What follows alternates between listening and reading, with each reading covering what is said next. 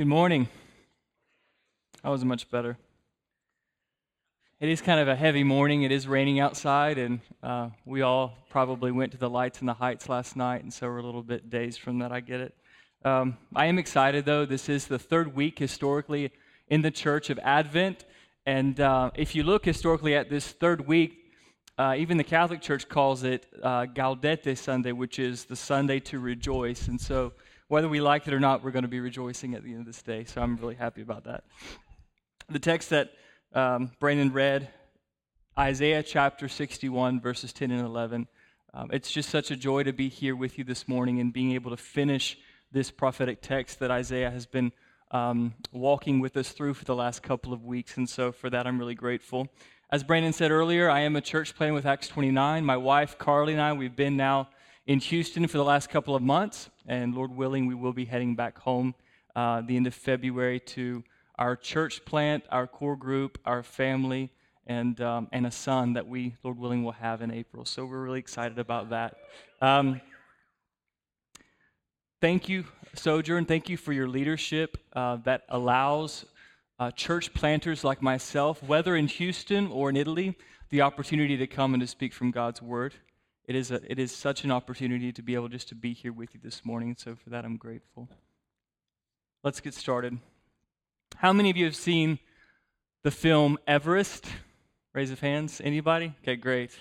Few people. I have not seen it yet. I will not see it, especially while my wife is pregnant. I've heard that it's not one of the best films to come out of the theater and still be happy. It is a very depressing film from what I can imagine. And I want to share with you, if I can, a true story about this film, or about the idea of Mount Everest. There was a climber back in the 1920s whose name was George Mallory. George Mallory tried to reach the summit of Everest almost 100 years ago. And George, he tried several attempts, and finally in 1924, on his third attempt, he died. A couple of years before, in 1922, a reporter asked George Mallory, why? Why do you try to climb this impossible mountain called Everest? And this is the response that Mallory gave this reporter. He told him, if you cannot understand that there is something in man which responds to the challenge of this mountain, and he goes out to meet it, that the struggle is the struggle of life itself, upward and forever upward, then you won't see why we go. What we get from this adventure that is climbing Everest is just sheer joy. And joy is, after all, the end of life. He finished his statement by saying, we do not live to eat and make money. We eat and make money to be able to enjoy the joy of life. That is what life means and what life is for. This is what he said a couple of years before he went to face his death on the side of the mountain. His body was found in 1999, frozen in the rock. His body was pitched upwards, found 2,000 feet below the summit. Many of you know Everest is 27,000 feet, so he almost got there. His hands were above his head, his arms and his hands dug into the rock, his feet dug into the ground, his head facing upward, even as he drew his last breath.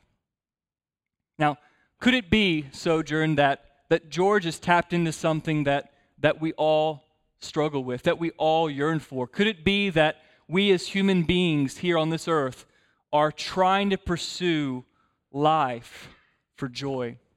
Could it be that we're chasing joy with everything that we have around us, like George? Could it be that we're trying to find happiness as George was trying to find it in the adventure of climbing Everest? And I think that Isaiah speaks to us in the same way that George speaks to us. He speaks to us from this text, Isaiah 61, verse 10.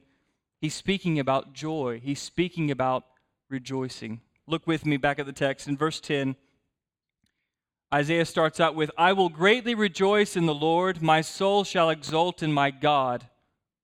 So the verse starts here, and if any of you were here the last couple of weeks, you would know that that Isaiah is talking about Israel. He's talking about what God's going to do with Israel. But at this time, it's not a point to really rejoice.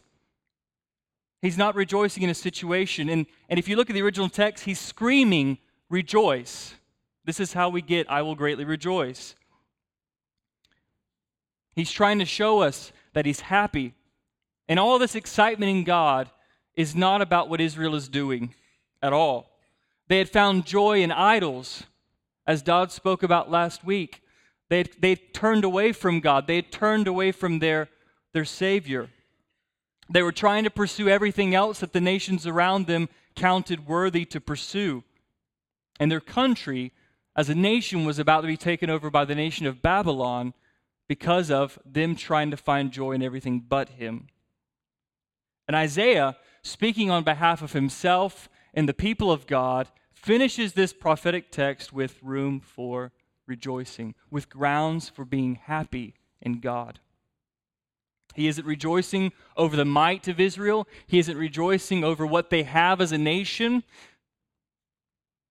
And I think that the reason why Isaiah here in this text, in such a painful season of his life, in watching his nation not go towards God, not go towards their Creator, he can say this because his eyes aren't fixed on his situation. His eyes are fixed on the one who's fixing it.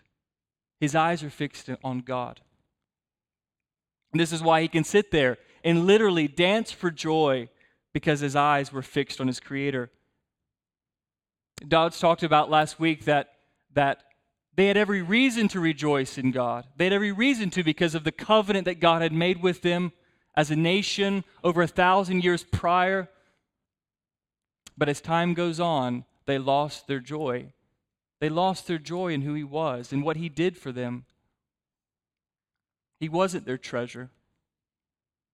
So if I could just speak out of this text, if I can, just for a moment, when it relates to us, like right now, 2015, Houston, Texas. It's raining.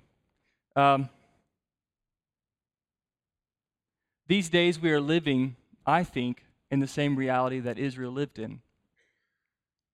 That God is out there, but we are living our lives and chasing everything but him. Chasing everything else but him. Mallory's response to why climb the mountain? Well, joy. Joy is the end of life. Joy is why we do this. Joy is why we wake up in the morning.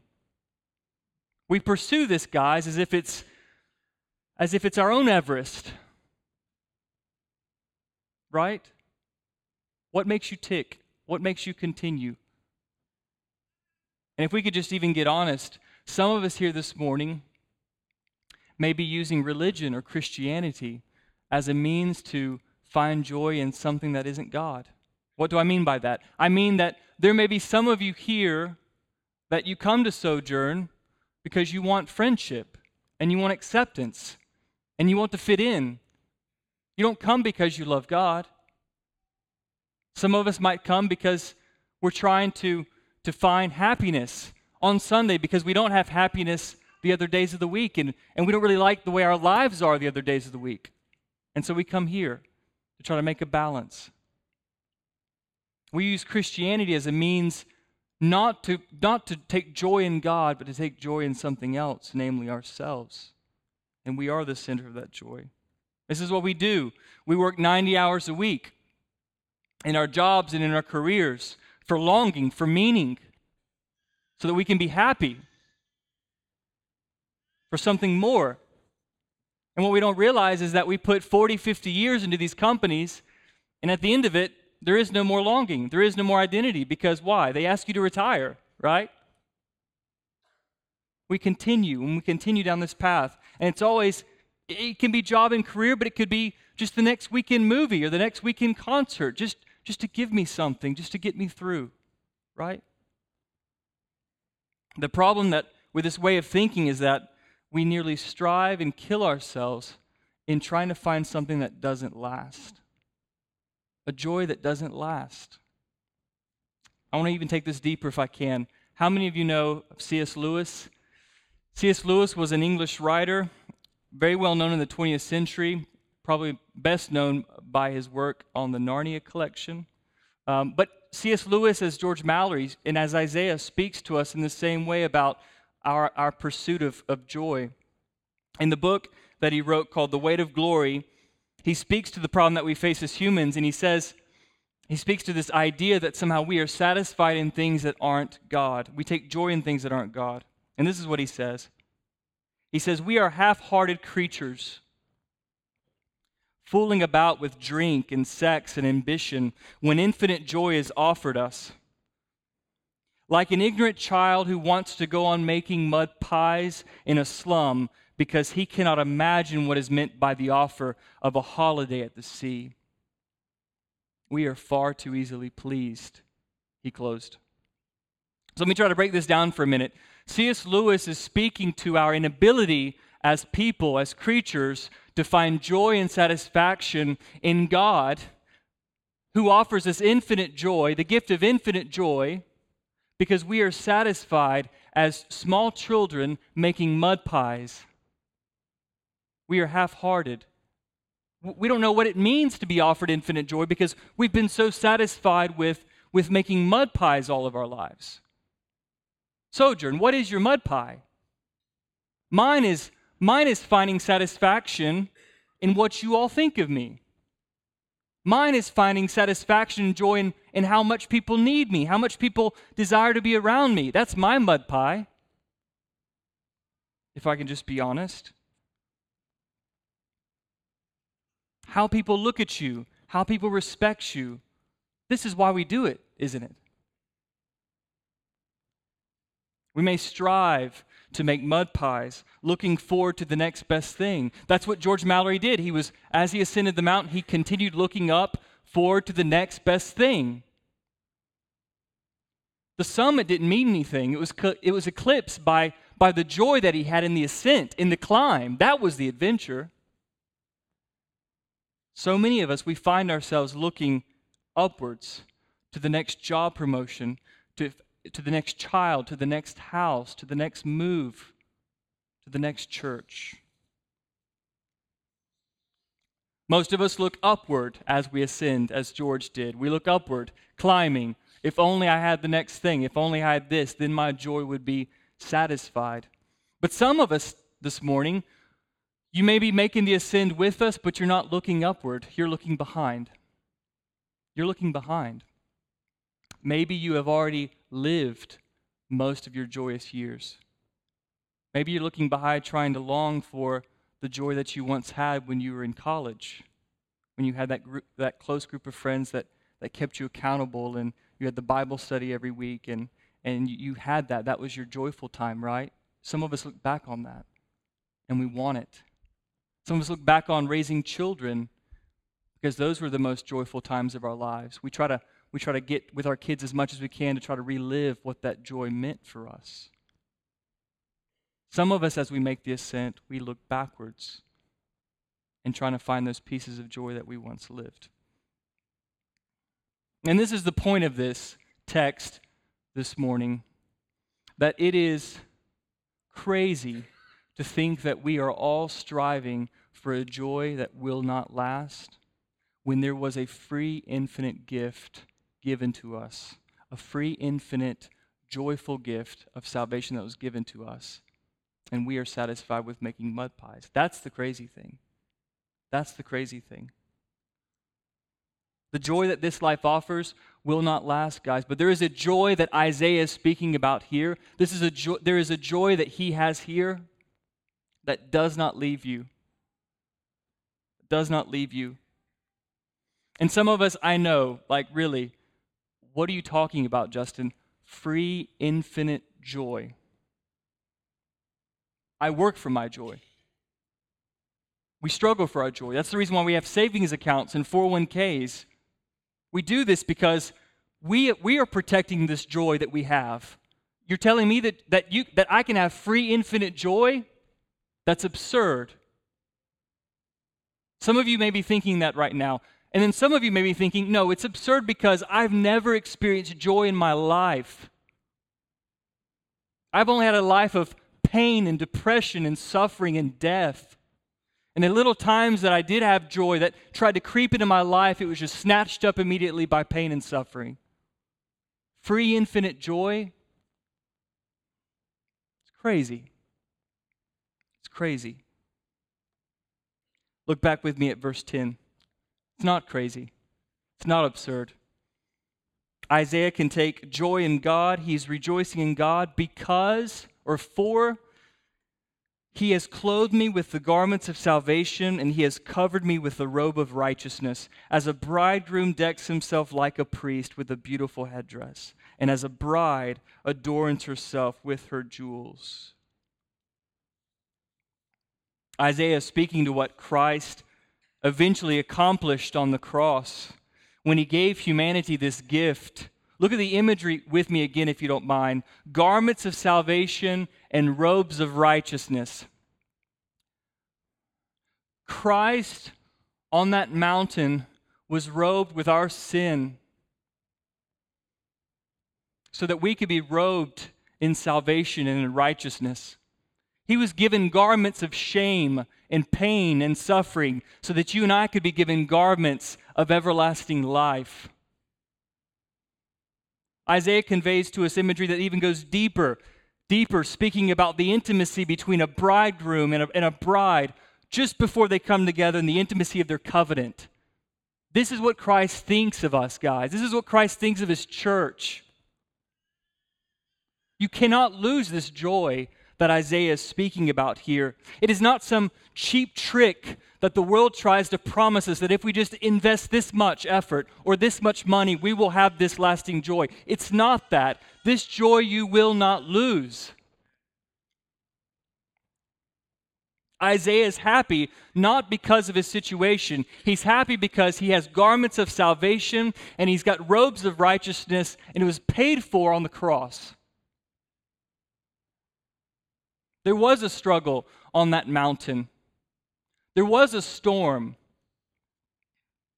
But it wasn't frostbite, and it wasn't snow, and it wasn't malnutrition. It was the wrath of God. It was the wrath of God, abandoning His Son for the joy of the world. The Scriptures tell us that joy to the world was born in Bethlehem. He was found in no way to be worthy by men, and He went to the cross and He purchased the joy that Isaiah is speaking about here. And I'd hoped in the last few weeks thinking about this sermon, I'd hoped to convey to you what happens when that joy, that infinite gift of joy collides with us, what happens there. And I don't have the words to convey to you how that could ever be. But Charles Wesley is popular this morning, and he wrote a hymn that I love very much that might come close to what it meant when our hearts meet this infinite joy. I want to read you just a couple of stanzas that describe the joy that Christ purchased for you and me. Stanza 3. He left His Father's throne above. Just think about this. He left His Father's throne above, so free, so infinite His grace, emptied Himself of all but love, and bled for Adam's helpless race. 'Tis mercy all, immense and free, for oh my God, it found out me.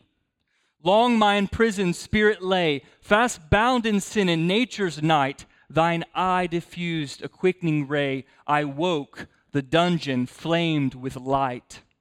My chains fell off, my heart was free. I rose, went forth, and followed Thee. No condemnation now I dread. Jesus, and all in Him is mine. Alive in Him, my living head, and clothed in righteousness divine. Bold I approach the eternal throne and claim the crown through Christ my own.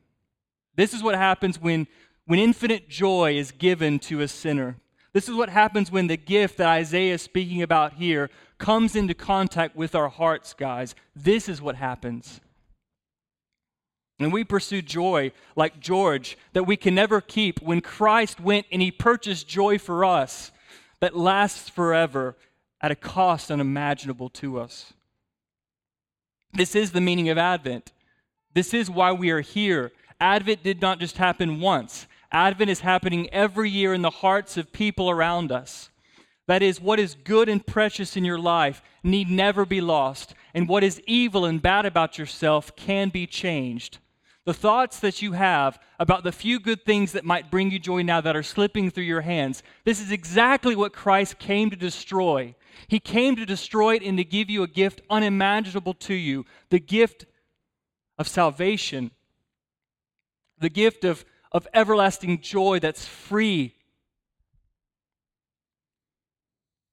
These frustrations that we face, that I face, after I speak this morning, I will be looking for joy in something else other than God. This is who we are.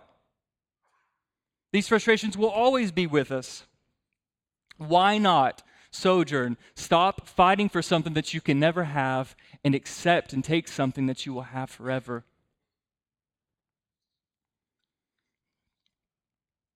When I thought about Christ, when I thought about him abandoning everything that he knew in the presence of his Father to come down, to be tormented, to be tortured, and to suffer on the cross, I thought, why?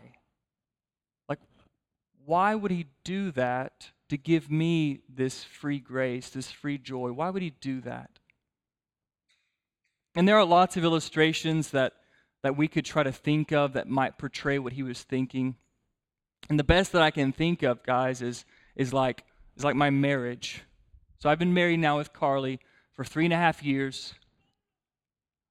Not every day has been wonderful. Not every day has been beautiful. There have been times where we have suffered and we've gone through pain together. But we did not enter into that covenant because we thought it was going to be easy and happy and joyful every single day. We went into that covenant with the hope that one day when we're 70 years old and we're looking back, sitting in our kitchen somewhere in Italy, God willing, looking back on our kids and our family and the Italians around us, when they look at us, when they look at our marriage, they say, Jesus, Jesus. This is why we enter marriage, to show the world Jesus. We don't enter marriage for the here and the now, but for the joy that awaits. There was a joy at the end of his sacrifice, just like there will be a joy now for us and a joy at the end of this. The writer of Hebrews, I think, gets it right. Chapter 12, verses 1 and 2, we see the glimpse of why he did it. Therefore, since we are surrounded by so great a cloud of witnesses, let us also lay aside every weight and sin which clings so closely, and let us run with endurance the race that is set before us, looking to Jesus, the founder and perfecter of our faith, who for the joy set before him.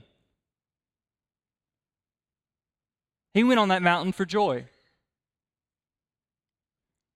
Endured the cross, despising the shame, and is seated at the right hand of God. So you may ask, why did he climb that summit? He climbed it for joy. He climbed it for the joy that he had.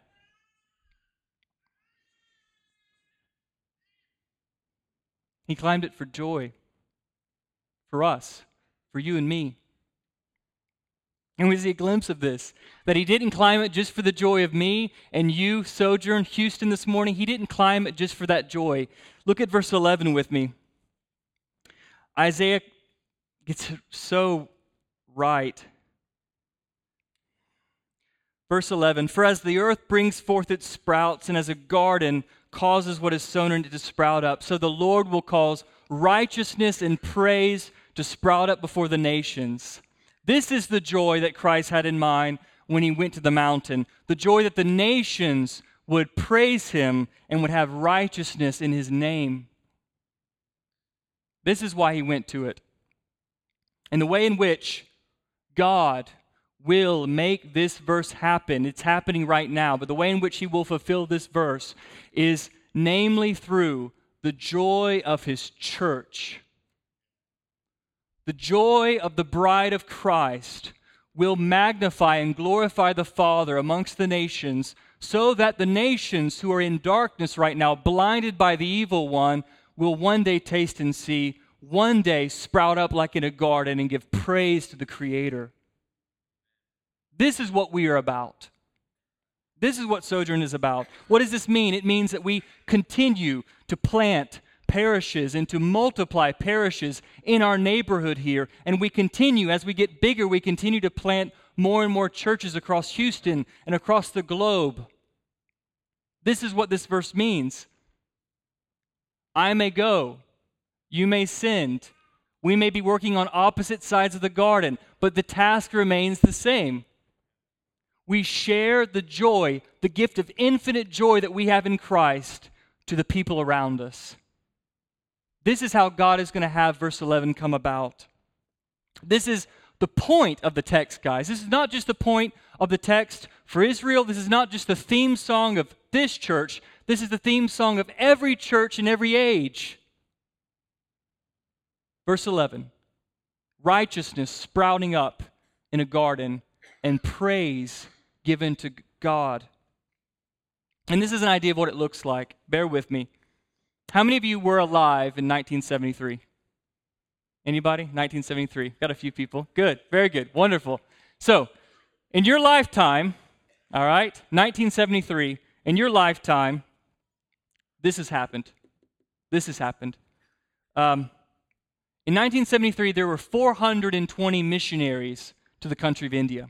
That's about double the amount of people in this room, right? 420 missionaries to India.